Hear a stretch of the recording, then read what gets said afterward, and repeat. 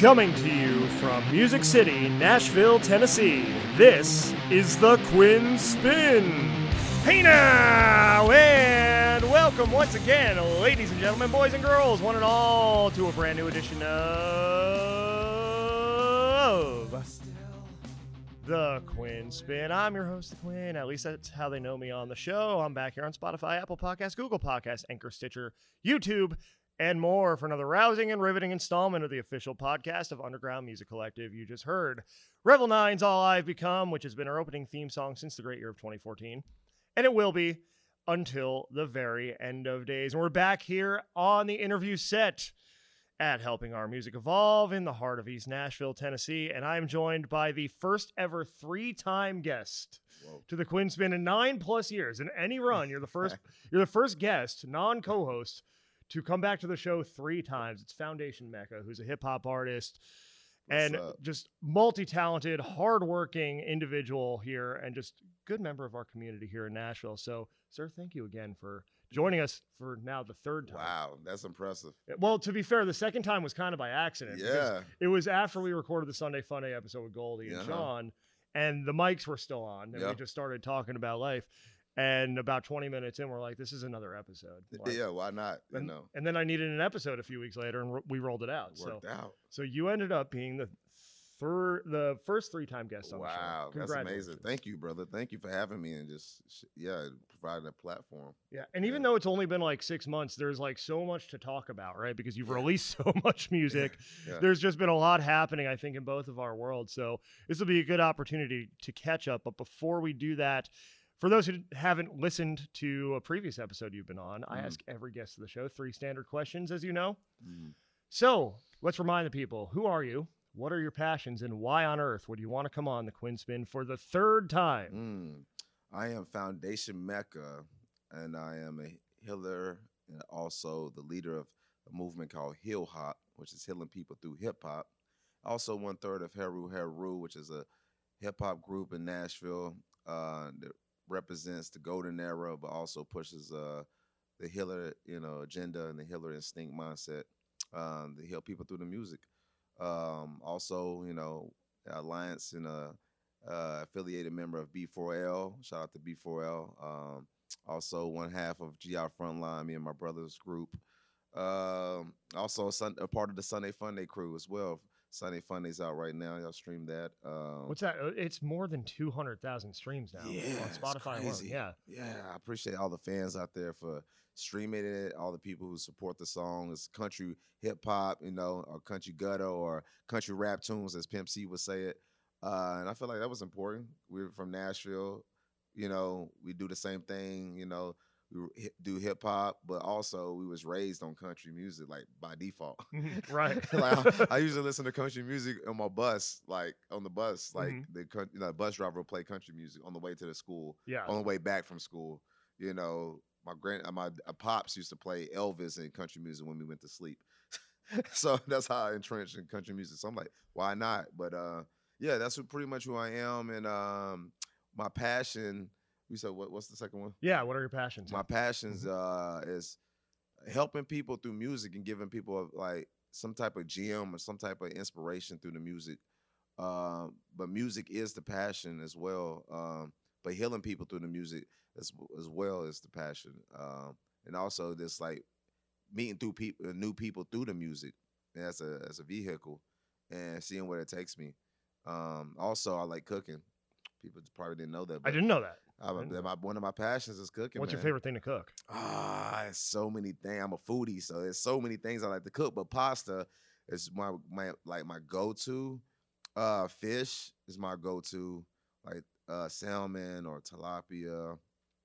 What else? What else I like to cook? I know I kind of put you on the spot. No, that was great. I love it. Steak. I like to cook steak, like sear it, all that good stuff. You're making me hungry, man.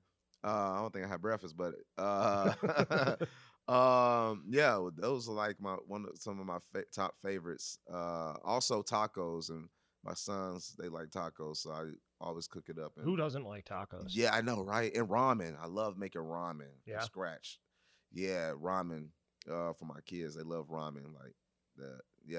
Just like putting your own ingredients, ginger, soy sauce, all the good stuff. Yeah, so that's one of my passions as well. Yeah. Yeah, I learned something today. And Yeah, yeah, exactly. Dancing is one of my other passions, hidden passions. Love dancing, love, releasing through movements, creative movements. So yeah, and then why the hell would I want to be in why on earth would I want to be on the either Queen way, Spencer? I Mostly because you provide a unique platform for people to express themselves, different types of people that normally wouldn't get interviewed from different walks of life.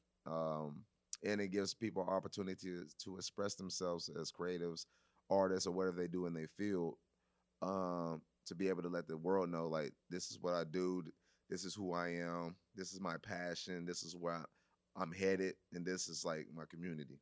Absolutely. Yeah. Well, that's what we're here to do, and thank you again for coming back. Yeah, man. Thank you for having me. So in your first two appearances, we didn't really get too far into your background, your formative experiences, what led you to this creative path. So I'm curious to know, as I'm sure they are out there, what led you to a life of creativity? What inspired you to pursue music? What inspired you to pursue this world-aware healing aspect of art as well? That's a good question. It's a lot of variables. I would say the first one was I had a challenge to write my first rap for my mom's boyfriend at the time. He was like a father figure, and I was like 9 years old. We were like in the projects, and he was like, "Write a song about Kool-Aid, and I'll give you $5." And I was like, "All right."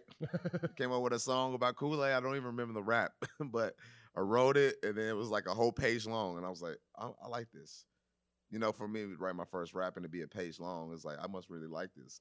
So that was like the first, like, oh. Then listening to like music like NWA. I know I'm fucking young, but NWA, Tupac, The Roots, a lot of West Coast music at the time. Criss Cross. I missed the bus. Yeah, the Brat, Missy Elliott, and stuff like that. So it was music like that that inspired me, especially Tupac. And then I went to middle school and poetry English class, and my teacher, I still remember her name, Miss Robichaud. Shout out Miss Robichaud out there. Introduced me to poetry, and that changed my life because she introduced me to like Raisin in the Sun. My mama introduced me to Tupac books like Rose Out of Concrete. Miss Robichaud introduced me to like Langston Hughes, stuff like that. So I was never introduced to poetry in that form, and that just changed my life. And I started writing poetry. My big cousin did music and introduced me to like how to write raps, how to write a 16. And then I got into that aspect, and I'm like, oh, I can really try to rap now. And my only thing was articulation, because I had the vocabulary, I had the flow, I just didn't have the articulation to say the flow, say the words. So I started working on that and sharpening my sword. And then later on, I started noticing music shifting into like a whole different other frequency. And it became more about murder, more about drugs, more about violence, which I was like cool with when I was younger, because it was like, that was music. That was gangster music. That's what I grew up on. But then it started getting real, like, this is all it is now. And it's like the percentage of good music and conscious music started to dwindling. And I was like, that's interesting. And then I had this thing with my brother, a group called GI Frontline. We still got the group, but we kind of do our own thing. And then my mom's boyfriend at the time was like, he was managing us, and he was like, try to do music without cussing. And that was a challenge, write music without cussing. Right. And once I did that, I started filling those cuss words with other vocabulary words that would expand my vocabulary. I started reading the dictionary. And we was like going the gospel route. That didn't work out too good because we almost got to deal with Lionsgate at the time, which was cool, but it fell through. But by divine time, divine grace, because we was meant for something else. So once I started writing with no cuss words, it started introducing me to new worlds of how to introduce music. And it was like, oh, pay attention to your words, what your words are saying. Like Tupac said, don't listen so much, listen to what they're saying in the music, not just to the beat. Listen to what the actual message is, because words are powerful. Words are spells. Words are impeccable. So it's like, what am I saying? How can I resonate? How can I make it stick to somebody's brain? How can I inspire? Then I met Adeli, which is my partner in rhyme, and I met Conscious Beats, our producer, which is my cousin now. Found out years later, and he started producing music that's like 528 hertz, which is the love frequency, which you can kind of like influence, just like they manipulate sound and they change the chord of music and how music should sound with rock and roll. And rock and roll music is like on a different frequency. And hip hop music is on different frequency. Gangster music is on a different drill music is on a different frequency. Interesting. Yeah. I don't even think I knew that. Yeah. So 528 hertz is like, okay, this is the love frequency. Now you can put it in music and you can tune it to that frequency. And then we start changing our lyrics. Like, what are we going to talk about? We're going to talk about something relevant. We're going to talk about something positive. We're going to talk about something uplifting. And we're kind of like the rebels now. We're kind of like the punk artists now. Yeah. Because you think about it, gangster music, like country music was in, then gangster music was the punk music, right? And then that took over in the 90s, you know, and now gangster music is the norm because it's pop music now. Right. And the be conscious now is the punk music. To be aware is the punk music. Yeah. Yeah. Although I do feel I'm optimistic about a shift coming back toward consciousness, toward self-awareness. I mean, we're seeing it in society. We're seeing it with the increased focus on mental health in society, on self-care, on just spirituality and how we're showing up in the world for ourselves, how we're showing up in the world for each other. Like there's been this big movement, I think, since 2020 in particular, where I think people are tired of the manufactured, you know, the superficial. Like people want to get real and people want to address real issues and heal. You know, there's a lot of healing that I think we realized we needed over the course of the pandemic. You know, it just feels so different from like when I moved here end of 2018, the first full year 2019, like it was kind of like for me, this ignorance is bliss, like victory lap. I'm in Nashville. And then 2020, like we all had that look in the mirror, ready or not, you know, like the world slowed down and we were left to sit with ourselves for a while. And it can be very challenging to have that look in the mirror, but I think that's starting to really reflect in art. And certainly you guys are leading the charge. I remember 2020 was the year I met you guys right here on this stage. There was the Heel Hop fundraiser live stream that we produced here. And that's when I became aware of Heru. And then all of you guys, you know, by proxy, you know, in the individual projects. And there is just such this, there's such this shift taking place. That's really encouraging. I don't know if you've noticed that too. Yeah, I definitely noticed. I felt it more before I learned about it. Like I was going to festivals and I was remember like the feeling of everybody coming together on the same frequency, same mindset, same positive energy. Same. Like almost everybody was almost on the same accord at this festival called Maypop Fest. And it was interesting because it was like I was with my tribe. That's what it felt like. Yeah. And then after like you said, COVID, it reminds you to go inward. So you had to go inward regardless. If you try to go external, it was nothing to go external to. Right. There was nowhere to go. No clubs. We're all stuck in our houses. Unless you was in Atlanta, there was no clubs, you know, to go to or whatever. And you couldn't go to, you either had to go to your vices or you had to go internal and meditate on yourself and reflect. And that's what I did. I reflected and just like pound out music like crazy. Like just went into my hyperbolical time chamber and just like time stopped. So I was like, this is the perfect time to just express. And that's how I deal with the COVID. I just literally went in the studio and created. Yeah, it's amazing once you strip away all the excesses, what you're left with, and like you realize whether or not you're happy with that. And I think we all went through that. Like for me, I don't know if I would have left corporate America at the end of 2020 if I wasn't just sitting at home, working from home, day job, and then this is my night job, you know? And essentially having the chance to weigh the two together and be like, which one do I like better? Facts. Obviously this, which is why I'm still doing it. Your passion called out louder. Yeah. And it was just one of those, like the beating of the drum just getting louder and louder, like make the jump. And there was so much fear, because it's easy when you're just flying all over town, or flying all over the country like I did in 2019. Yeah. And you're not really forced to think about things. It's just like, life's good right now. I'm not asking any questions. Yeah. But then you dig deeper and it's like, but is this what I want? Is this how I want to build my life? And the answer was no. Now, I miss the corporate American money. Don't get me wrong. Yeah, yeah. But I value my time more, and my time's going to go and make that hopefully tenfold. Tenfold, yes. So it's just one of those things where it's like the looks in the mirror and the way that time has transformed us has, it's still having these ripple effects, even a couple of years in, and it's going to continue to. I think we're going to continue to see that in people's art, in the way people approach life, in the way people approach business, and the way you've approached it is very prolifically. This year alone, since Sunday Funday, you've released an EP, you've released a whole bunch of singles. Codes in particular is, I think, upwards of 27,000 streams on Spotify. That produced with Ian Osborne here as part of the Light League Shout out project. to Ian, yeah. And let me tell you something about Ian. Every single person I talk to who's worked with Ian talks about not only his brilliance in the studio, but his ability to just pull the best out of you. Yeah, he's one of the, I would consider him he's a great. He will be renowned as a great once that the world knows about Ian. Ian Osborne, who we're talking about, lead music.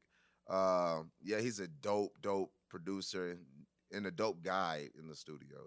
He's a great guy. He know how to guide you to that place. I get to exercise my full potential that I didn't see when I'm just in the studio by myself. Yeah. Because I'm in the studio every day, all day by myself. So it's good to have somebody who see that and can pull it out and knows where your strong suits are. Yeah. And he knows how to strengthen that core right there inside the artist. I know where I need to go. He's great at giving directions. So yeah, it's always a pleasure working with him in the studio. I've heard nothing but great things from every single artist I've talked to who's worked with him. And he's brilliant. Yeah, he's brilliant and super nice guy. Yeah. And super duper producer too. Yeah. Incredible. Everything he rolls out. Yes. Everything that has his name on it, it's top notch. Yeah. And then we just make some moves with Codes. So we're just looking for, when to get picked up. But yes, but I feel like anything we make together is going to be magic. Yeah. I don't know what it don't even matter what genre it is, because I can go any genre, he can go any genre, and that's what makes our magic works. And we're both cool. We both on some nerdy shit when we get into the studio. We both always on the same level. I got this idea, and we're open minded. Yeah. We don't go in it got to be this way. No, we let's try that, because I can do different vocal inflections with my voices. Right. People's you should do voiceovers because I have different voices. So I'm let's try this vocal. Let's try this vocal take. He's that was cool. Let's do that. Forget what we had. We're not married to one idea. Right. We just try everything, Pharrell and Pusha T or whoever, in the studio. So I think that's what makes our magic. Yeah. Well, you follow the intuition. Yes. You follow the trail where it leads, and sometimes you end up somewhere completely different than you started. More often than not, I would say, things sometimes better than the original. Yeah. And it helps having that person to pull the best out of you, to pull your own versatility out of you, so you don't stay in that box. To get you thinking outside. And versatility wise, you can pretty much do it all. Yeah. I appreciate it. As an MC, on the Feels Good to Be Alive EP, there's My Love, which is this Caribbean pop tune. Afrobeat type of vibe, yeah. Yeah, and so you released that right after I got back from the beach. And I'm shoot, man, I wish I had this a couple weeks ago. Hey, go back. Yeah. Yeah, it did. It just I was missing the beach pretty hard. Man, I'm just all right, just close my eyes and think about it for a second. There you go. Yeah, in the sun. Yeah. Yeah, you could just hear it on the boardwalk at the Jersey Shore. Yeah, it's funny about that track. I was I always make different shit, and then I come out let me see how it sounds after I do this certain thing to it. But I have been working on maybe 2 or 3 other Afrobeat songs, and I was let me just get confident about my singing voice. Yeah. I always had a doubt or fear about putting my singing voice out there because I'm known as an MC. The persona is rapper, right? Just like the Sunday Funny, wasn't that fearful of that one because I had a squad behind me. Right. It was a team effort. It was a Mhm. movement. Still a movement. Still pushing it. But now it's like let me exercise different parts of me. Yeah. I'm trying to work on my singing voice. Like I have to drop it sometime. I have Yeah. to introduce it at some point. Yeah. Why not do it through Afrobeat, which is popular right now, and see how the response is, so I know what to do next time. It's like fail fast so you succeed further. Yeah. And that's the thing is like you got to take that jump. Yes. At some point you just got to take the jump. You got to try. And I think the track came out really well. Thank you, man. Appreciate it. That means a lot because I was not sure about the track. Just dropped it to this like being spontaneous, sad type of stuff. Yeah. Well, sometimes you got to do that. You know. Yeah. And you don't know what's gonna hit. You don't know what's gonna resonate with people, but you just throw it out there. Yeah. And like I'm at the point 9+ years in where I've kind of realized like no one thing is going to define you good or bad. Come on, man. So you might as well just try it. You might as well throw it to the wall and see what sticks. Mm-hmm. And it's pretty much what I'm doing right now. Yeah, see where it leads. And like beyond the EP, of course, Codes, Radar earlier this year, One Man Army. Like you've released so much music. I didn't realize that. Yeah, and like you've given Powerball just came out as well, and Mhm. you've like given people so many different shades of you and your ability, and that's not even talking about the Heru stuff. Like pretty much any style of hip hop you can do, and you're pretty well versed in. And now you're getting more into this like Afrobeat, R&B, pop realm as well, and it's really exciting. And country, even with Sunday Funday, like it's really exciting to see an artist like not limit themselves to any one thing. Yeah, because that's the type of person, that's the type of artist I think endures is the one who's able to reinvent, still keep things within certain parameters of this is who I am. Yeah. But who I am is very complex, and there's all these different layers, and there's all these different things I can do. Think of the artists that endure. They're able to adapt. Yeah. They're able to evolve. They're able to speak to certain moments in time. And I think you're well on your way to enduring, for the long run because of your ability to switch things up and experiment and create different sounds. And that's what it's about, man. I was talking to somebody last night at the show about, he's like, so much versatility on your show. And because my set list was just everywhere, but it was still my own sound. Yeah. Like I was in EDM, I was in house, I was hip hop, it was boom bap, it was like trap, it was every different genre you can name, but it was still in my own realm. Like you said, it was still part of me. And I was like, it's more so me creating my own sound. So like a Kanye, so any sound you put your sound to, it's like it becomes you. It's like you embody it. Yeah. And then next thing you know, it's like, oh, that's just Foundation Mecca. They don't put a genre to it because I genre bend all the time. Yeah. Like, I don't really like being in the box. Yeah. So I try to do everything to be out of the side of the box that I possibly can. So I throw an Afro beat. I throw people for a loop. Even my fans, they're like, I didn't expect this. That's good because the next album you may not expect this. Whatever I come out with, so you're not super surprised. What I can come up with. So at that point you become the common thread. You become the trend. There's a sensibility of you that is the undercurrent to all of this. And some of my favorite artists have that, just across the board, across genres, where like it sounds different from album to album. You never quite know what you're gonna get. Yeah. But what you are going to get is something that they wanted to make. Exactly. Exactly. And like, I appreciate that because you can tell when it's forced. You can tell when it's forced and people are trying to grab at straws and people are trying to just stick with a trend. And like, it's interesting because I feel like more artists that kind of dive into that part of the industry where it's like, let someone else tell me what I need to create are now coming out of that. Maybe a post-COVID thing as well, where it's just like, I was making all this manufactured music that just wasn't me, that wasn't representative of my artistry. And now they're getting to the point where it's like, I'm going to create what I want. And that's inspiring because the next thing they release is going to be fire. Whatever. After they break that whole like industry manufacturing of their image, of their sound, once they get back out on their own, it's like, this is going to be the most honest record they've ever made. And like, it builds that anticipation. That anticipation, I think, usually takes, it pays off, That's real. Like you said, a good thing right there about manufacture. Like they spend so much time in the fake bubble world that as soon as that bubble's popped, they're exposed to like the other stuff that makes the music real. Yeah. And it's like, I did that like during COVID, and I learned myself. I learned my own style, learned my own sound, what I'm comfortable with, like what trends I don't want to follow. Right. You know what I'm saying? What trends I want to create. Especially experimenting. every time I get in the studio, I'm literally experimenting. Mm-hmm. And then if it comes out like Codes or comes out like a Sunday Funday, great. Mm-hmm. You know, but I'm just mostly experiment. So the stuff that I put out is mostly like 100 songs in, Mm-hmm. maybe 50 songs in. Yeah. And some of these songs are just dropped. Like I may drop Codes because it's fresh and I'm feeling really good about it and I just want to get it out. Mm-hmm. Then some songs may not come out to 3 years later, like Powerball. Mm-hmm. That was done like 2 years ago. Yeah. You know what I'm saying? Yeah, So yeah. the songs are, you know, so songs I'm like, I feel real good about. I just want to drop it right ahead. So I think it's about trusting your instincts, Mm-hmm. trusting your intuition, and being yourself authentically because nobody can be you better than you. Yeah. And time and place and knowing what the catalog needs. Yes. You know, knowing what, you know, your artist, what output needs to kind of diversify itself, you know, like, and I think every artist needs like a Codes or a Sunday Funday, something that has that commercial appeal to bring people in. Yep. To the rest of the catalog. We've been talking about this. We were talking about this out here last week, and that's when we decided, you know what, I have studio time. Let's just go do a podcast about it. Like, you know, the song, in so many instances, the song that brings me into an artist is the song that I forget is by that artist.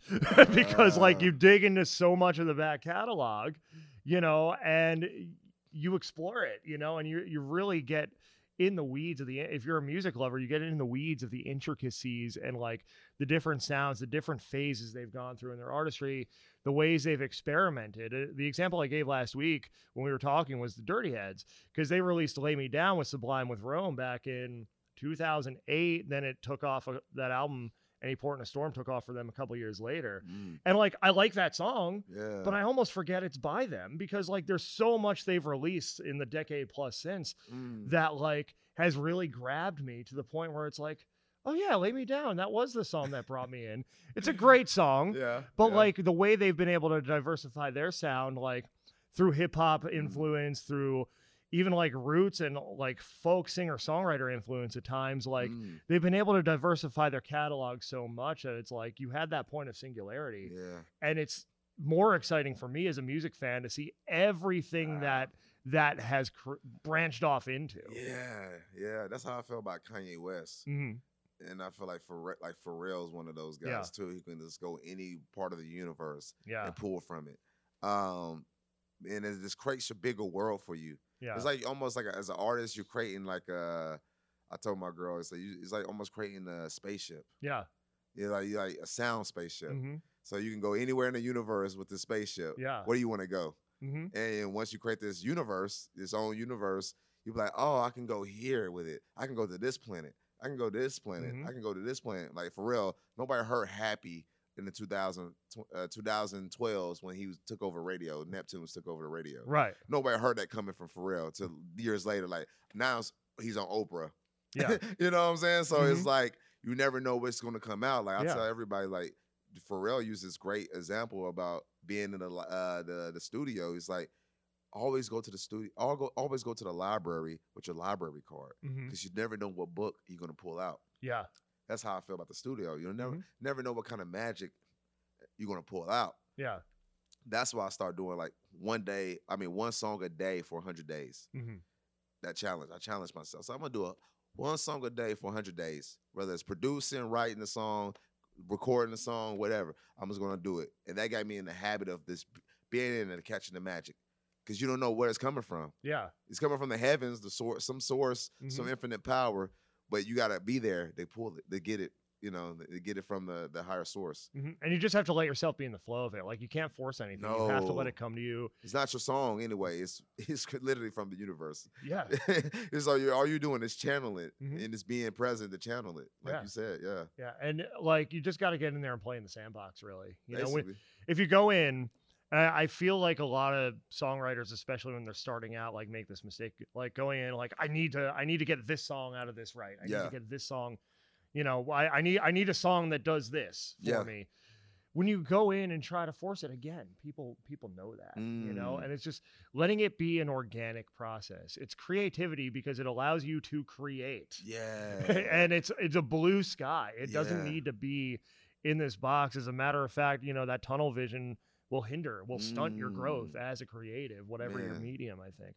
Pharrell's an interesting case though, because like I remember the early 2000s, Yeah. like the NERD stuff, Yeah, nerd. Rockstar, like that alternative hip hop like vibe of that whole project. And then he comes back like a decade plus later with Happy. Reinvent it. And it's everywhere. It's everywhere. And it's like totally something out of left field you would never expect from Pharrell Williams, but it worked. You can't never stop making music because you don't know what your next hit song is going to come out to. Like, you don't know what like it's going to come from. He probably wasn't expecting Happy. Literally. Right. He probably just received it from the universe. It's like, download it.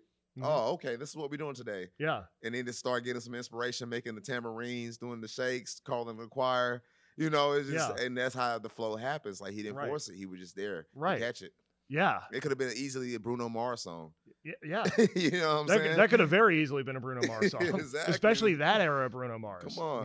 You know, and he's doing like Bruno Mars, he's bringing the funk era back. Oh my God. Like, yeah. I love Silk Sonic. Where did that shit come from? Like, where did that like magic come from? Like, to do 24 Karat. Nobody expected that from Bruno Mars, but yet he still brought it. And then him and Anderson .Paak together, it's a lethal combination. I'm still playing that album on repeat. Bro, it's still classic music, like timeless. Absolutely timeless. Timeless. And you could play it 20 years from now, you could play it in the 70s. Yeah. It still would make sense. Yeah. And I don't know what my favorite track is on that album because it changes. It changes. It changes every day. It depends how your mood is. Yeah. Like Fly As Me is a classic. I come back to that a lot. Smoking Out the Window. After Last Night is just a showstopper, man. And then like you think about the skating community, like how it's like literally intertwined with the skate community that's coming back in like full front, like the roller skating community and music, like skate. You know what I'm saying? Like that stuff is over. Like you know, you hear it everywhere now, and it's like it's supposed to be here because it's timeless. Yeah, those harmonies all over that album. The vocals are off the charts. And them two make sense. Yeah, they do. They're the geniuses, both geniuses. Creative geniuses, and their voices complement each other very well. Yes. You know, they can both bring it. I mean, Bruno's the showstopper, you know, as far as that range. Like, I wish I had a shred of that man's vocal talent.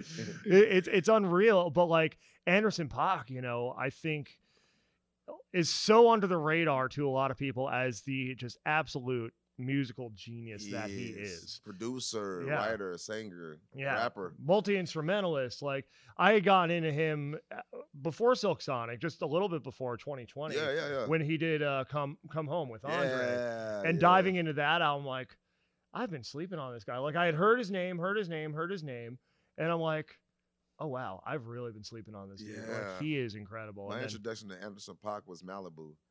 Okay, yeah, Malibu, and then Dr. Dre album Compton. He was like pretty much all over that album.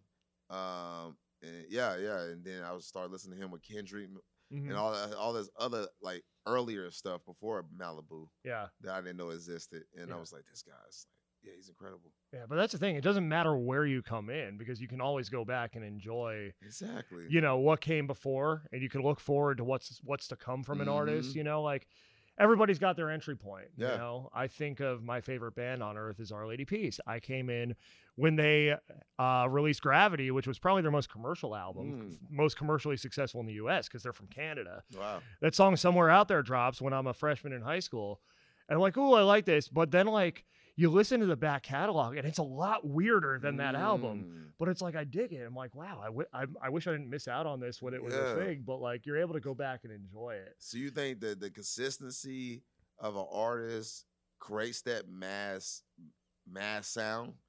Like, for the masses? Like, that sound, like you said, it was making weird stuff from the beginning. Yeah. And then the masses finally caught up. Right. To their sound. Yeah. On Gravity. Well, I think on Gravity the sound had changed so much because like they were post-grunge felt like an experimental. Rain Maida's vocals were very much, and I mean this in a good way, like all over the place in a way like where he was able to just like go from falsetto to chest, and he utilized that all over those first 3-4 albums. The Spiritual Machines album, which is Spiritual Machines Part 1 now because they came out with Part 2 earlier this year, was right before Gravity.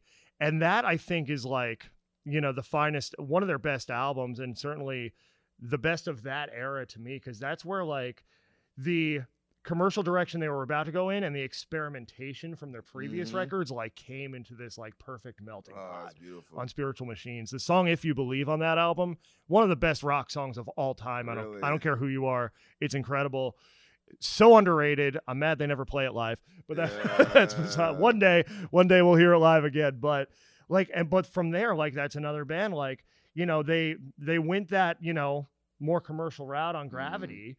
And then from there started to have this sense of experimentation creep back in their music all the way up to Spiritual Machines 2 now, which has like a lot of like dance rock elements to it, you know, like a little bit of Franz Ferdinand sensibility, more programmed like tracks and that kind of thing. But like, it's still them. It's still what it is it's an update of Spiritual Machines 1, which is based off The Age of Spiritual Machines by Ray Kurzweil. And so like, it's a book? Yeah. So Ray Kurzweil made a whole bunch of predictions in the late 90s about like where we were heading with technology, AI. 86% of his predictions in that book were correct to within 1 year. And and he does voiceovers on both of the albums. So that's how he starts Spiritual Machines 2. The Age of Spiritual Machines had 147 predictions. 86% were corrected within 1 year. And then it just drops into Stop Making Stupid People Famous. Nah, I have to dive into that like after this podcast. Yeah. And now like he's got a whole bunch of like predictions about universal basic income, you know, the Turing test, like all these things that are, you know, it's a more optimistic album on part 2 than part 1 about technology, because it seems like the band has accepted like that technology is like a part of the picture going forward. Yes. Where I think there was a little more like debate about it on part 1. Sure. And now it reflects in how the band carries themselves now, because now they're into the crypto Web3 stuff, Beautiful. you know, NFTs. So they're ahead of the game. Yeah, they're on Discord, and it's like it's leading to, I think, a bit of a resurgence for them in terms of public consciousness because they're getting in on that. Exactly. Yeah. Instead of using it as a hindrance, they're using it as an actual propel system. Right. Yeah. Because I mean, you could complain about things are changing and I can't keep up, right? You know, and I get in the bad habit of that. I still haven't really adopted TikTok. You know, or you can realize this is where things are going, so I better go with it. Yes, you or know? be ahead of the curve, like, or it's like the gold mines, like when people the gold rush, when people was rushing to get the gold mines, like be the guy with the picks and axe, you know. So when it's time for the gold rush, you already ahead of the game. Yeah, you know. Yeah, and I was like felt like that in 2019 when I minted my first NFT. By myself, and nobody knew what an NFT was in my city, or I didn't know anybody who knew it, but like a couple people. And I was like, okay, let me mint my own NFT. Like I heard about this Web3, did my research because I'm a geek, and I'm like I Google everything and YouTube everything and research everything. And I'm like, what is Web3? What does it do? And how does it reflect for music? How is it going to impact music?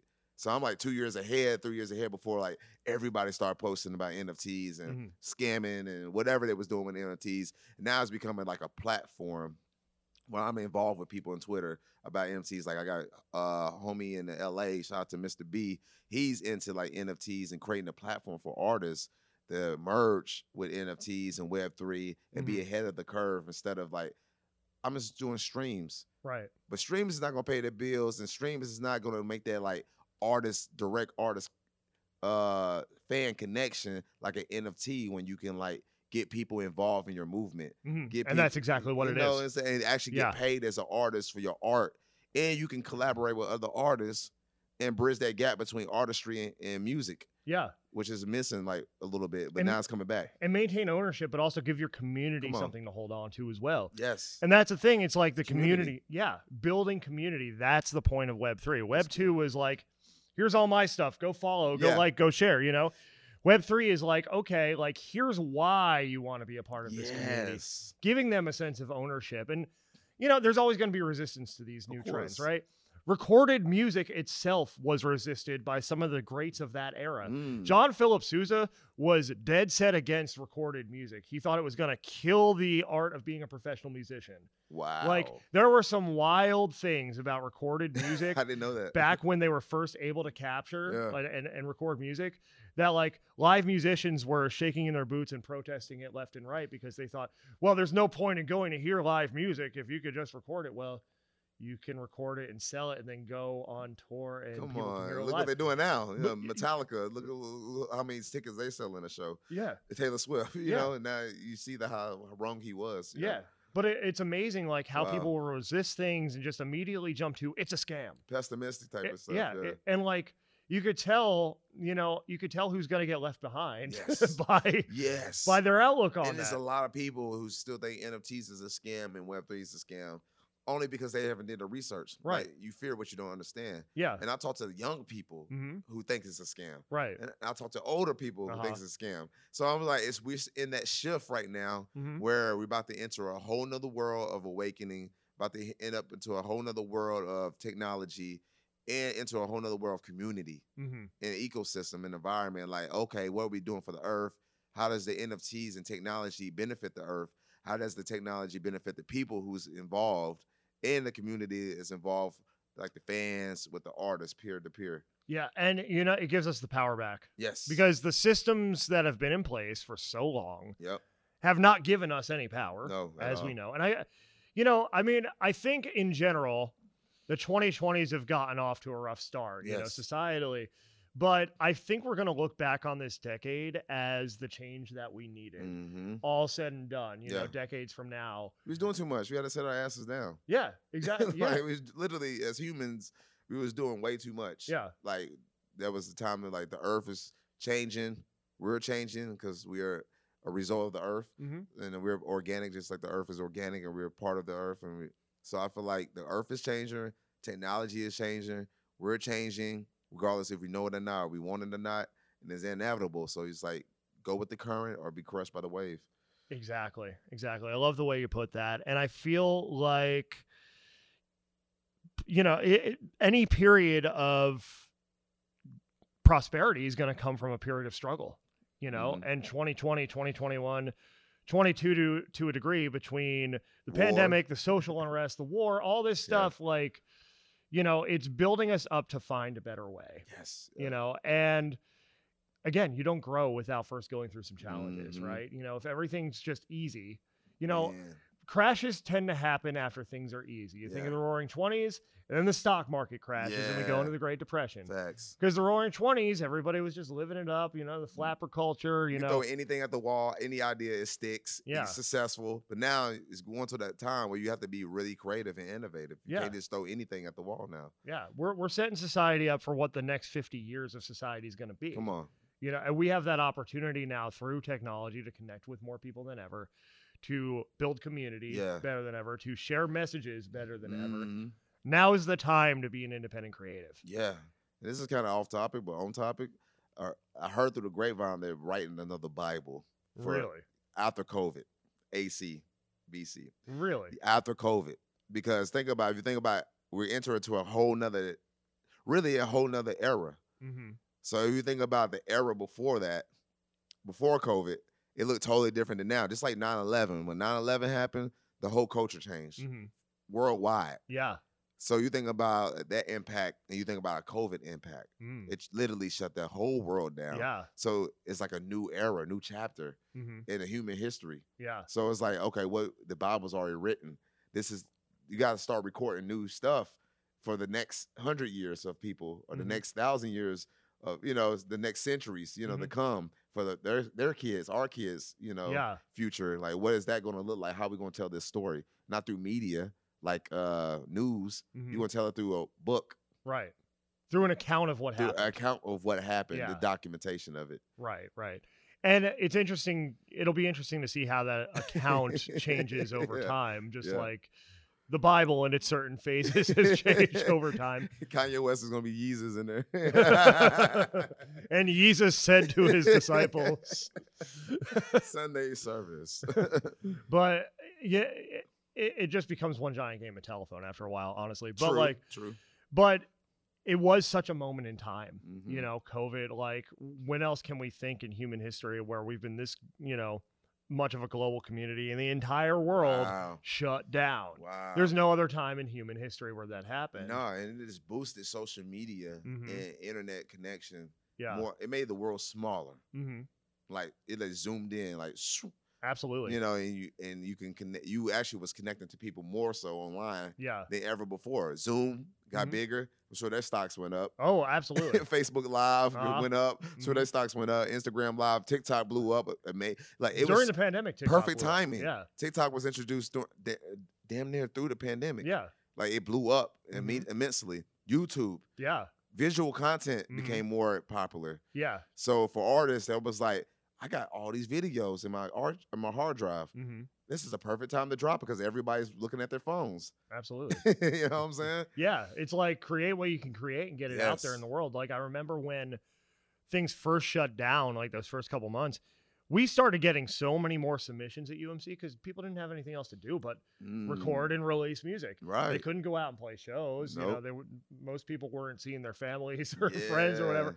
It's like they're holed up. They're just going to record, even if they're just recording demos. Like we got so many more submissions because Wow. people just started creating. I think another thing this all did though was like, yeah, it made the world smaller, but it also, I mean, at least for me, made me appreciate the opportunity for in-person connection more. Yeah, You know, me too. it's the pandemic plus the fact that I'm getting older and therefore everyone in my life is getting older. So it's like, you got to make the most of it, you know, but you know, the fact that we didn't have that for so long, you know, and all of us at one point or another, I'm sure we're sitting home like, so when am I ever going to see this person again or that person again? Yeah, you're right. Like you have those moments, especially as everything was breaking down in the beginning and like everything's shutting down and it's like, don't leave your house, shelter in place. It's like, how long is this going to go on for? You know, so like now the opportunity, I think we're seeing this in the live music scene in particular, everybody now in 2022 is out playing shows. Yeah. 2021, people were easing back in. I think a lot of people are still hesitant to go out and be among people like that. But now I can tell you trying to book shows right now, like I'm looking at 2023 at this point. You got to, man. I'm not even like we might do one or two more things here in 22, but I really want to reload for 23 and really set that off right because trying to get dates like, I might have a random Tuesday for you. It's like, but it's a Tuesday. Yeah. Like, you're not going to bring people out like, no. You know, on a Friday or Saturday. You might get lucky. But. Yeah. Speaking to that, I do appreciate the connection of shows now. Yeah. Like how to connect with people through shows. Like, because it was like, trying to come up with live shows on my phone was not the same as trying to come up with a live show set for an audience, a live audience. Yeah. And I miss like venues. I miss performing at a like rapid rate because I was like, wow, I want to perform these songs, but I have no venue to perform them at because the venue was like, you have to have your vaccine card. Right. I had people that was fans didn't believe in vaccine card. It was just a whole debate. Like, should I get the Pfizer? Should I get the Johnson & Johnson? Right. Should I not get a vaccine? Should I get a vaccine? So it was like, you know, how do you throw a show if you got half your fan base is like, nah, we don't believe in that. We're not gonna do that. It's mandatory. Nah, I'm good. So you had to find venues who didn't do it, and that was like my main venue was like, no, we had to do COVID vaccines. Yeah.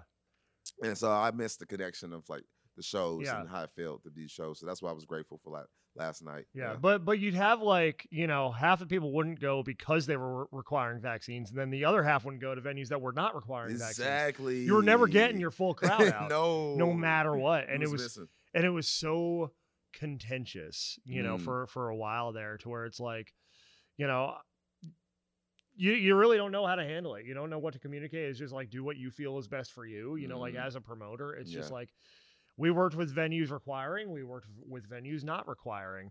The one, you know, when we would post like, hey, on Instagram, like, hey, you know, bring your Vax card because we're working with a venue that's requiring it.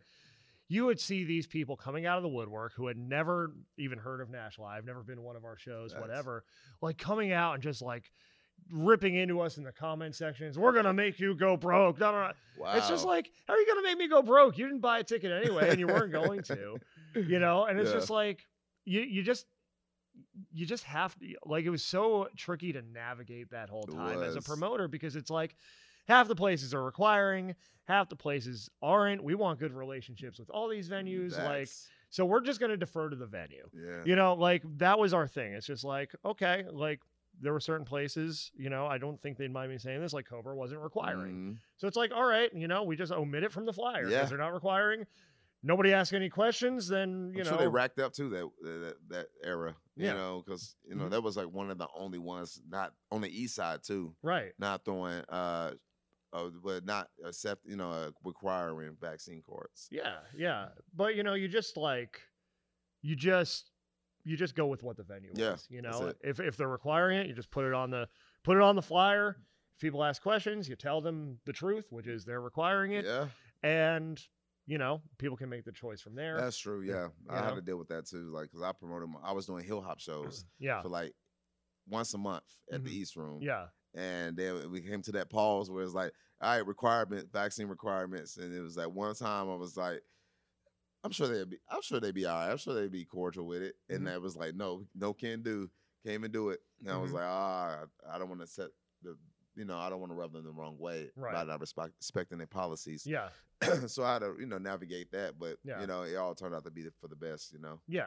Yeah. And it's all about respecting the policies. It's at the end of the day, you're working in a community with a lot of other people who have varying viewpoints on things and varying policies on how they handle things. Yeah, it's all like mostly all politics too. Yeah. You know what I'm saying? Like, how we navigate the city and stuff like that. It's mostly politics. Yeah. You just be a good citizen. Yeah.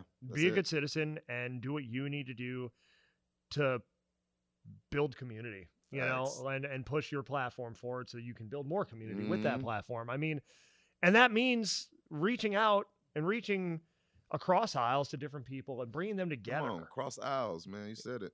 And I feel like, especially in 2020, that was a very challenging thing for a lot of us to keep in mind. Yeah.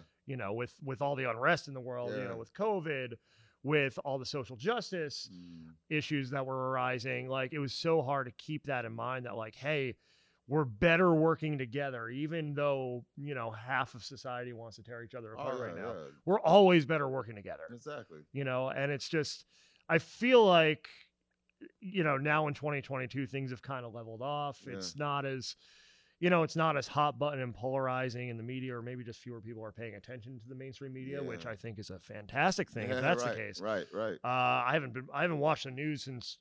I've never really watched the news, but I've made a conscious effort not to watch the news for like the past decade. And I got that perspective from watching my grandparents watch the news and how fearful they became. Oh yeah, watching the news and how some things on the news you need to know. Like if you got a serial killer next door, you need to know that stuff. But I feel like that information would get to me somehow, some way, without watching a tube. Yeah. It tells me like be fear mongered, to be fear mongered. But just watching them being so cautious about every single thing. And I'm like, some of these things, you really have to test it out yourself in reality and in the public and in society. You can't just be trusting a talking head, which is saying the same thing these other talking heads are doing from these other news channels.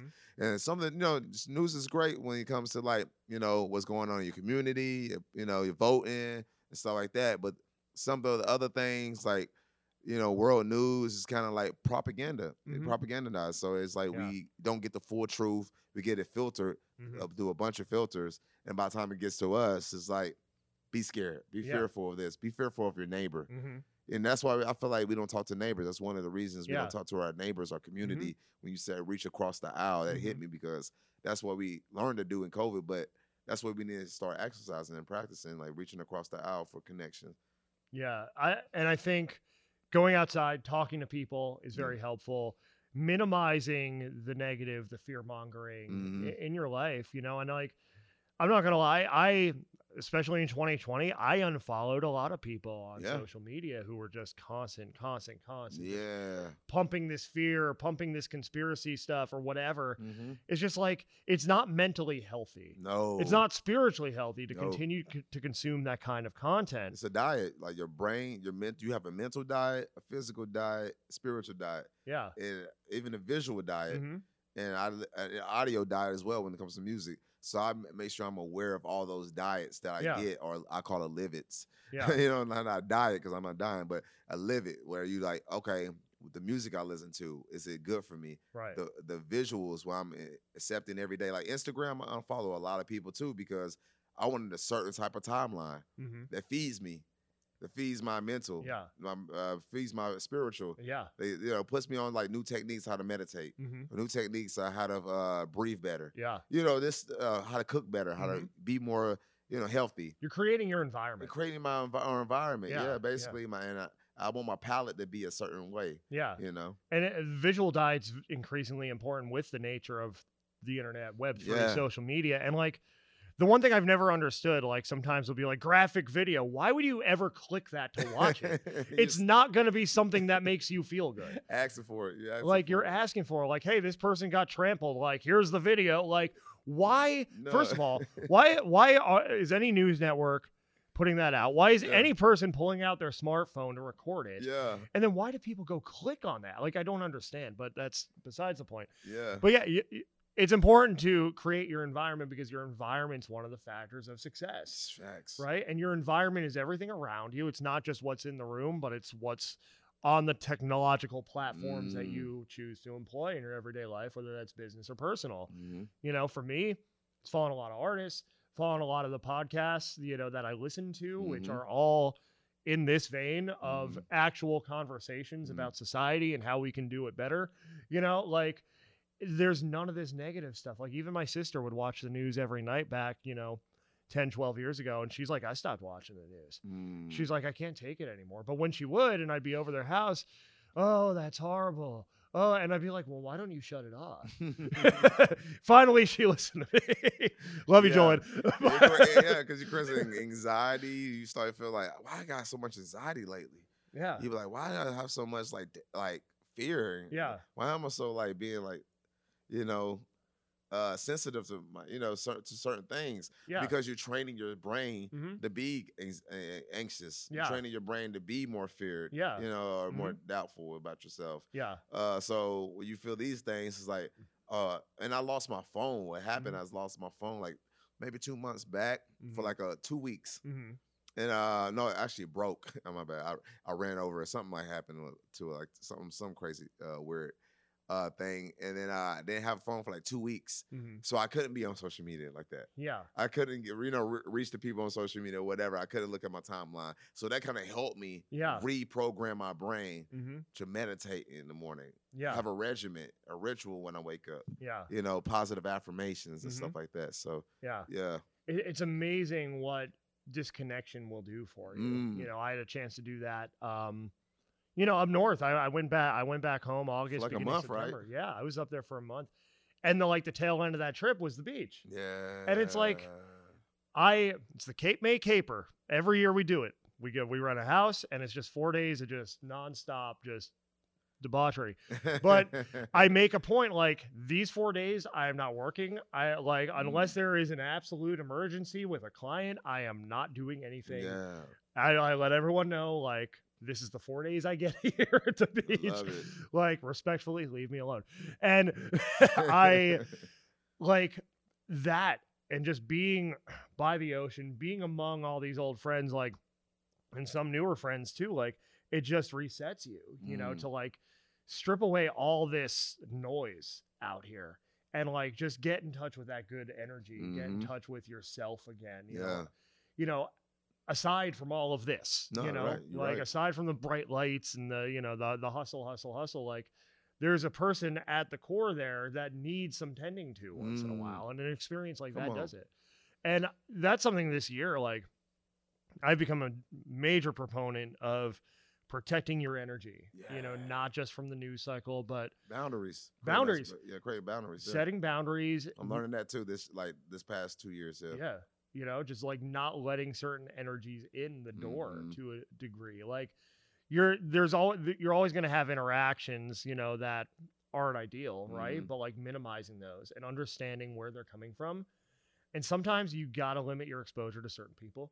Sometimes you got to cut certain people off. Yes. You know, you don't want to have to do that, but like, you got to protect your energy to show up the best for yourself, so then you can go show up for everything that your sphere of influence, within your sphere of influence, you know, because there have definitely been times where like I'd let that bad energy in and it was negatively affecting the platform, how I showed up for the platform, how I showed up for myself. And like, it's remarkable because I really like did a lot of spring cleaning this year. Once I did that, how much has changed for UMC, how much has changed for the show. Like, we're just at the listening room with Nash Live. Like, there's been so much more opportunity. And it comes from cutting out that bad energy. Yes. And once you do that, like it's hard to do because like you want to be a loyal person in some aspects, Yeah. but it's like sometimes you just get to a point where you've got to do what's best for you. You got to level up. Whether that's a relationship, family, business relationship, Man, like sometimes you just got to realize like it's hurting more than it's helping, and I think it's another thing that this whole time period has taught us here is like protect your energy and understand what you're letting in, whether, it's another person or, just media or whatever, and filter it. Filter it. Like we live in this world of excess, I was saying for years, like we don't know how to handle all this technology. I think we're starting to get a grip on it though. A little bit, like as a human race, a little bit. Yeah. Because we're still using it for bad and like more so than good. And, but I do want to go back to like, self-respect. I think like you said, protecting your energy comes from like self-care, self-love, because you respect yourself more. So therefore, you're more aware of what surrounds you and what you take in. Yeah. When you caring for yourself, I do self-care days like once a week. Yeah. I don't care what's going on. Get a pedicure, manicure, massage, whatever it is. Listen to music, go grounding, go to a cabin, whatever I have to do. I do a self-care day. That way I'm not like trapped in this matrix and not realizing who I am no more, or I'm protecting my energy, as you say. Yeah. And I find out more about myself too in that process. Yeah. And that's helping me become a better person to my family. Because if you're not a good person to you, how you gonna show up for your family members, your friends, your platform, your brand, your music, whatever you're working on? How you gonna show up? Yeah. At their full potential if you're not like exercising self-care, right, self-love, self-protection. And I think a lot of it comes down to you kind of know intrinsically what's right. Yeah. That's intuition. And like understanding how to listen to your intuition is very powerful. And it takes time and it takes practice. Like this whole idea of intuition to me, right before I moved to Nashville, I started, finally realizing like, oh, maybe I should listen to that. Maybe this stuff people say about intuition is not BS and I should listen to it, and like you learn to fine tune your connection with your own intuition. And as you do that, you start realizing what's right for you more quickly. You start realizing what's not right for you more quickly. Real and you can easy. make better decisions and find more opportunities in life in general that are aligned with you and who you are. And it's all about coming into better alignment. I saw somebody I follow on Instagram, I forget who, posted something yesterday to their story. Like, if you lose something by speaking your truth, you're not losing anything. You're just becoming more aligned. Come on, you're gaining more so. Yeah. You're gaining yourself. And that's the thing. Addition by subtraction is a real thing. Yeah. It is a real thing. And like, again, addition by subtraction. I like that. But we recovering people pleasers, like, yeah, we feel bad by subtracting. We feel bad for the other person, no matter how they're treating us. We feel bad for leaving a situation, no matter how it's not working for us. Come on, man. And talk about it. You have to get past that. Like, you have to learn what good selfish is. And there is a difference between good selfish and bad selfish. Good selfish is preserving yourself, showing care for yourself so that you can show up and pour from a cup with something in it. Come on, man. Talk about it, because that's what was my main problem like the last 3 years is like pouring it into somebody else's cup and my cup be like almost empty. And then it's like, I'm an empath too. So it's easy to track narcissistic people like, okay. Don't I know it? Don't I know it's easy, like it's a story of my life. So I was like, okay, I could track. But I'm thinking these people are good for me. I'm thinking these people are like my ride or dies. Like the people like, you know what I'm saying? Like, the loved ones, and I still love them, but I love them from a distance now. But it's more like, I got to let you go with love. Because it's not good for me. You're not good for me. Yeah. I'm empty. I'm drained every day because I have to fill your cup. Right. And I'm not getting that same reciprocation. So. And how they respond to that is how they respond to it. Yeah. Because we can internalize the response too. Yep. But like it's up to them to choose how they, how they take it. And if you're dealing with narcissistic people, chances are they're not going to take it well. At all. But at all. But that's not on you. No, that's not on you.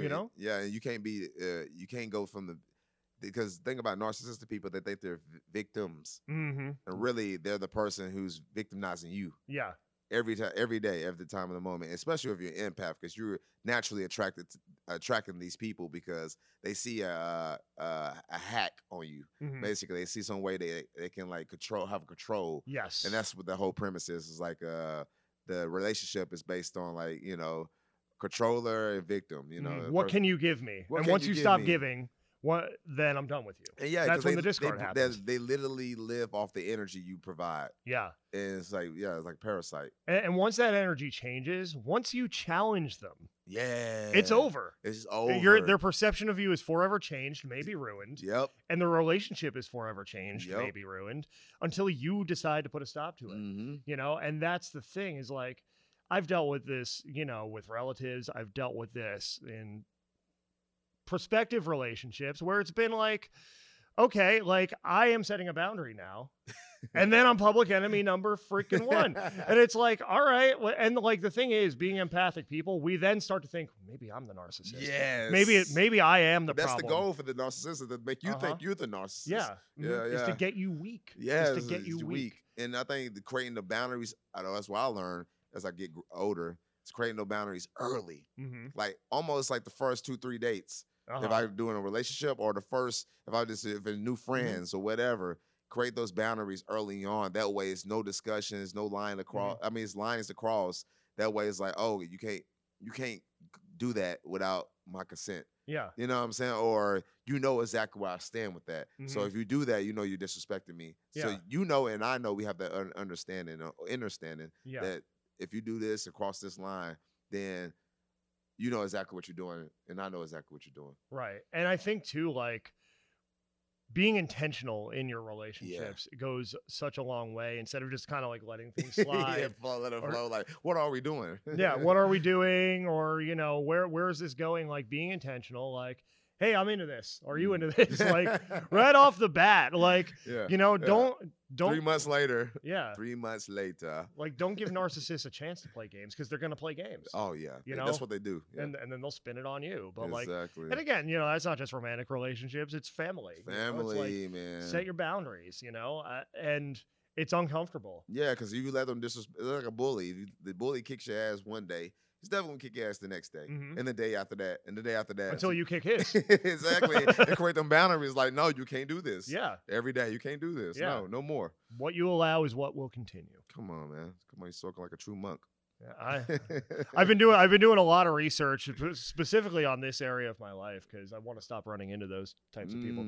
So it's like, what am I? But you have to look at that as like, what am I doing to attract this energy? Come on, and stop doing the things that are attracting the energy. Like there's an accountability we all have to take for what comes into our lives, and I think like certainly over the past year, 2 years, like that's been something that's like, oh, well, this is my responsibility to figure out how to get better from here, how to take this information and do better. So the things I didn't like don't happen again. And so the things that I do like happen more often. Exactly. Yeah. Yeah. And I think like you're right. It's like, it gotta be almost like I believe in, like, I don't know, you heard of Joe Dispenza, but he talks about programming yourself. Yeah.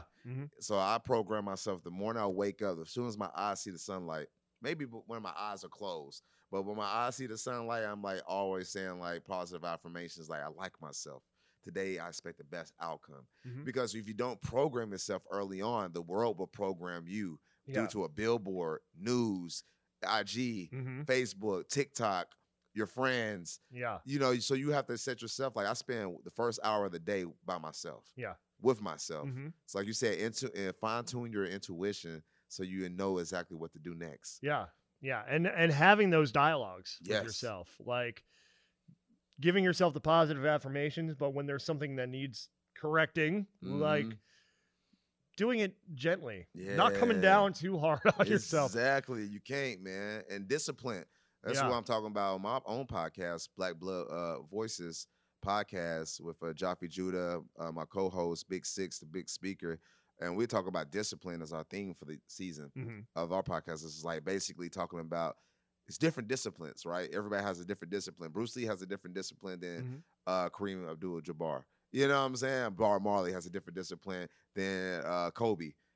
So it's like everybody has their own disciplines. But when you discipline yourself, you become more of yourself. Yeah. You be like, oh, this can't slide no more. Mm-hmm.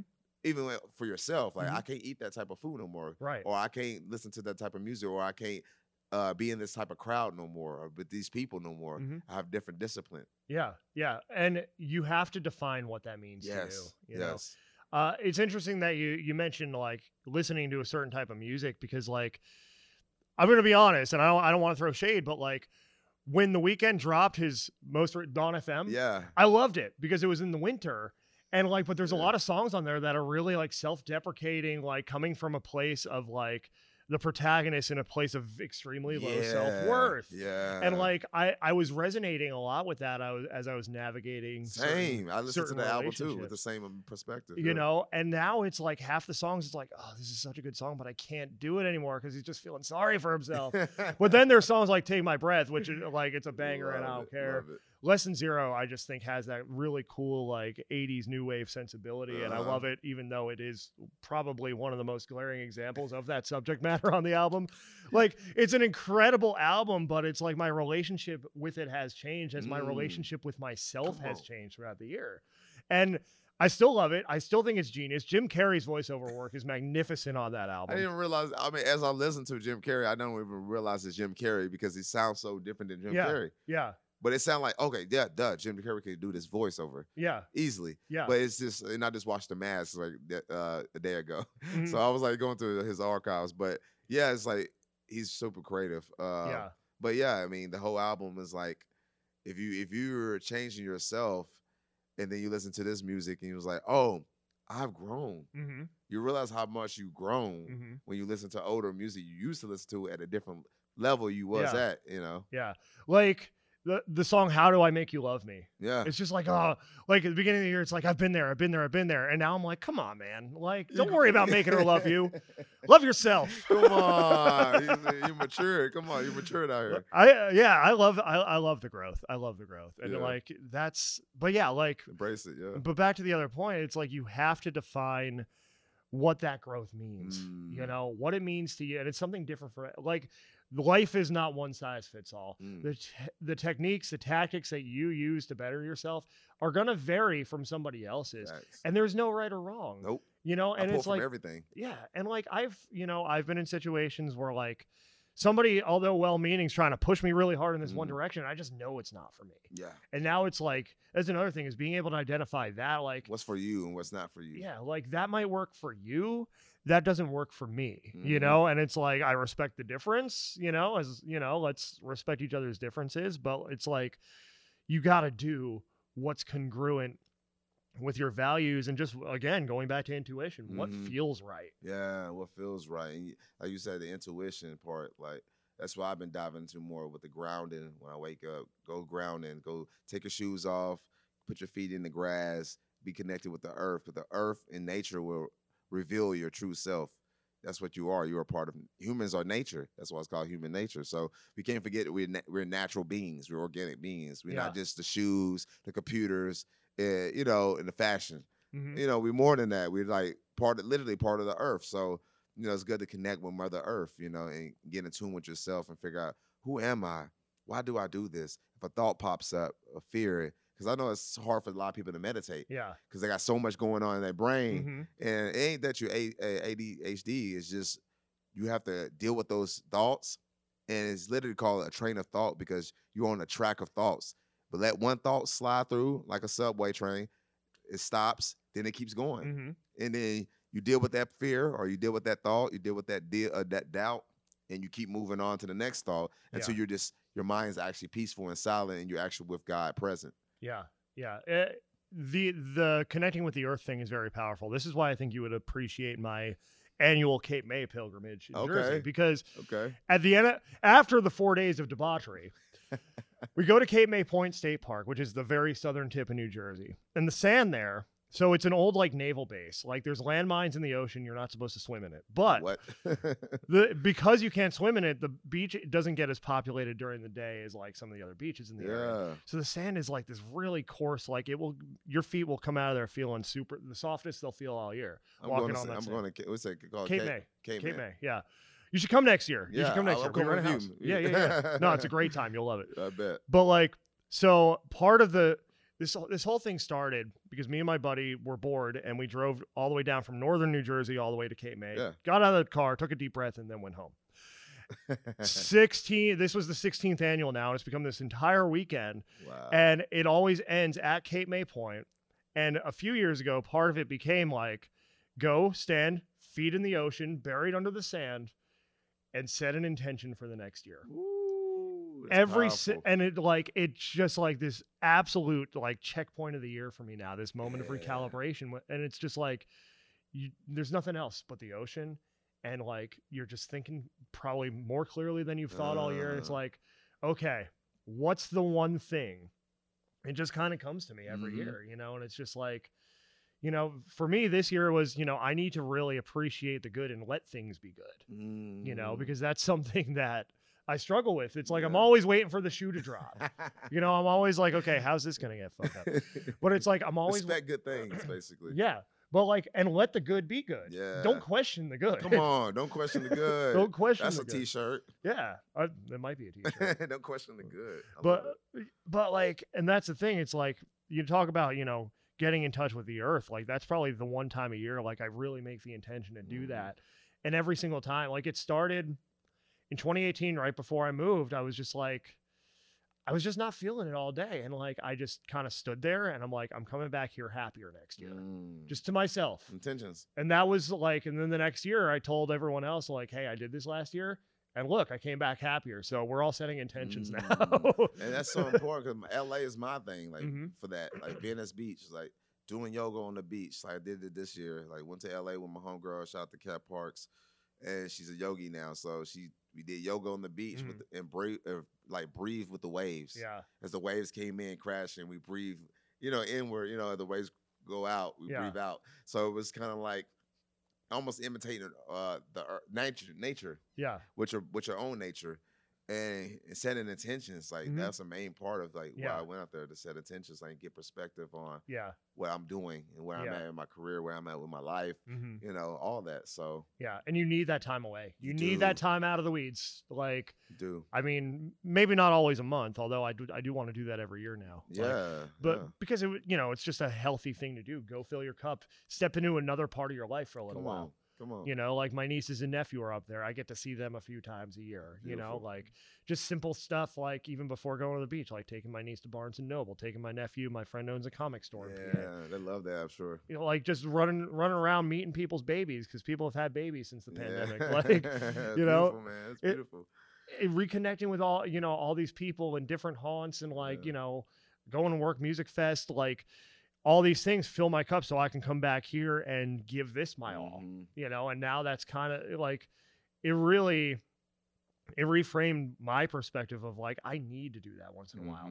If I take 1 month up there, so the 11 I'm here are balls to the wall, and they can be. And like, I still feel this sense of renewal from that, even though we're in mid-October right now. It's like, it's carrying me through, and it will carry you through if you go and intentionally reset and make sure you take little breaks throughout the year. Like it's going to pay dividends, because when you're in it and you're in it and you're in it, you can lose sight of the vision. You know? Oh, exactly. We were talking about that earlier this week, about basically getting the aerial view of where you're at, so you know how to attack it when you come back to it. Yeah. And not just getting lost in like your vision. You got getting lost in like, oh, what am I doing again? You know, because sometimes I get to that point, I just go so hard. Oh yeah. And I burn myself out. And I'm like, what was I doing again? Yeah. Where actually am I headed? Yeah, you get so fixated on one thing that you forget 5 other things. Yeah, exactly. Especially like running movements like us, we do movements. So UMC is a movement. Quinspin is a part of that movement, and it's like I got movements like Heru, Hill Hop, Foundation Mecca brand, the podcast, Black Blood Voices podcast, different type of B4L. Like I got different movements, so it's kind of like. Sometimes you get lost in just one vision when the vision's bigger and more broader. Yeah. And sometimes you need to focus on everything instead of focus on one thing as far as just seeing the bigger picture. If you can bring it all under one umbrella too, I think that helps. You know, like National Live's under UMC, the Quinspin's under UMC, like it's all under this umbrella. Yeah. And it helps, like, as opposed to having like all these separate little things, you know, because like I've tried that before too, and it didn't work because your attention just gets split. But it's like this feeds this, and this also feeds this, and this is how it all feeds each other. Like, come up with an ecosystem for it all. We'll vertically integrate. Yeah, you know, just come up with a way to where one informs the other, to where everything's feeding the overall vision. Come on. You know, I think that's really the important thing. And it could be multifaceted. It could have different things involved with it, like a podcast versus an event platform versus a blog. Like all these things are feeding the mission of giving folks like yourself a platform. Yes. You know? I appreciate it too. And Gratitude. well, I appreciate the opportunity to give it, you know, because like we're all fighting the same battle in a way to where we're all creating something from scratch and trying to be heard, trying to build something out of nothing, you know, like out of very humble beginnings, you know. The vast majority of us never come into this industry with, you know, a whole bunch of resources. We just have ideas. That's it. And enough to get started. And then you got to pull from the resources or community. And I feel like you said our voices together are louder. Yeah. You know, so, you know, that's what it's about, community and shouting together. That way we get heard. Absolutely. Well, we are going to be coming up on time. We could sit here and talk all day. Yeah, I know that's easy. We could sit here and talk straight through the next two interviews I'm doing today. But before we go, I do want to give you a chance to let people know what's on the horizon for you as well. Any new releases, upcoming shows, anything else with the movements happening? Yeah, man. I got shows coming up in Atlanta soon. I don't have the dates particularly, but that's my next move. Atlanta, doing a couple shows. Possibly LA. I do got I'm hosting a show with Kojo next Friday. I think Marcus Rose on the bill, May's on the bill, a couple other artists on the bill. So I'll be hosting at the Analog. So y'all come out, you know, and vibe with us. It's gonna be a great time. Kojo Music, she's a phenomenal artist.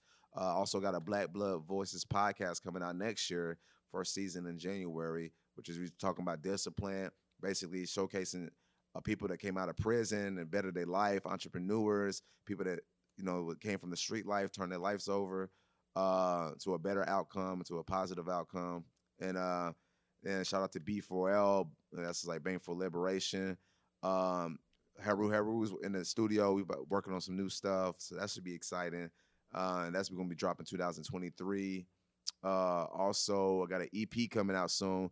Don't have a title yet, like I said. But I got 2 songs down. I'm looking for my 3rd song because I'm doing like a 3-piece.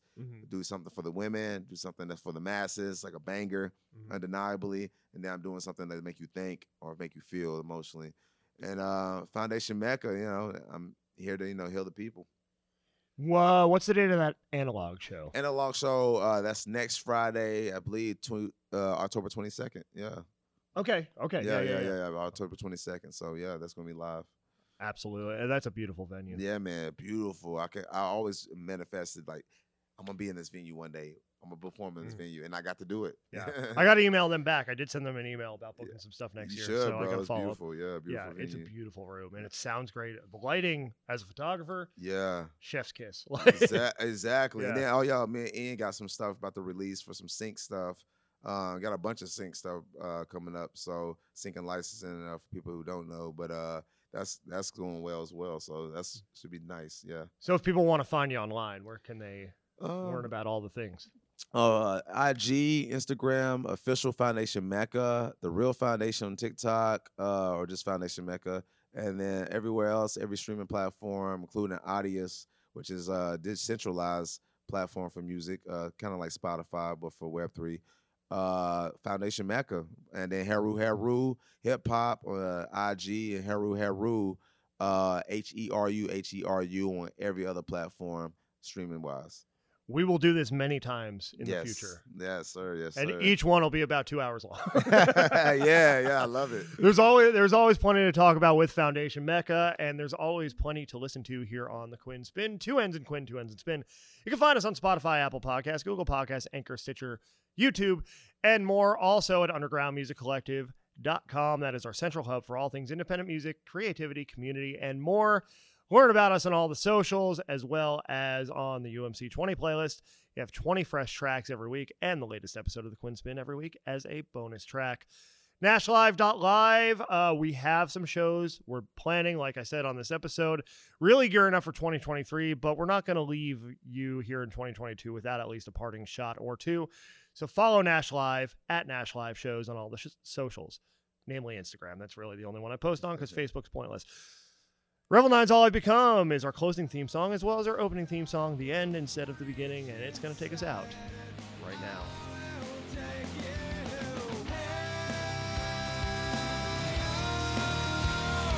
Now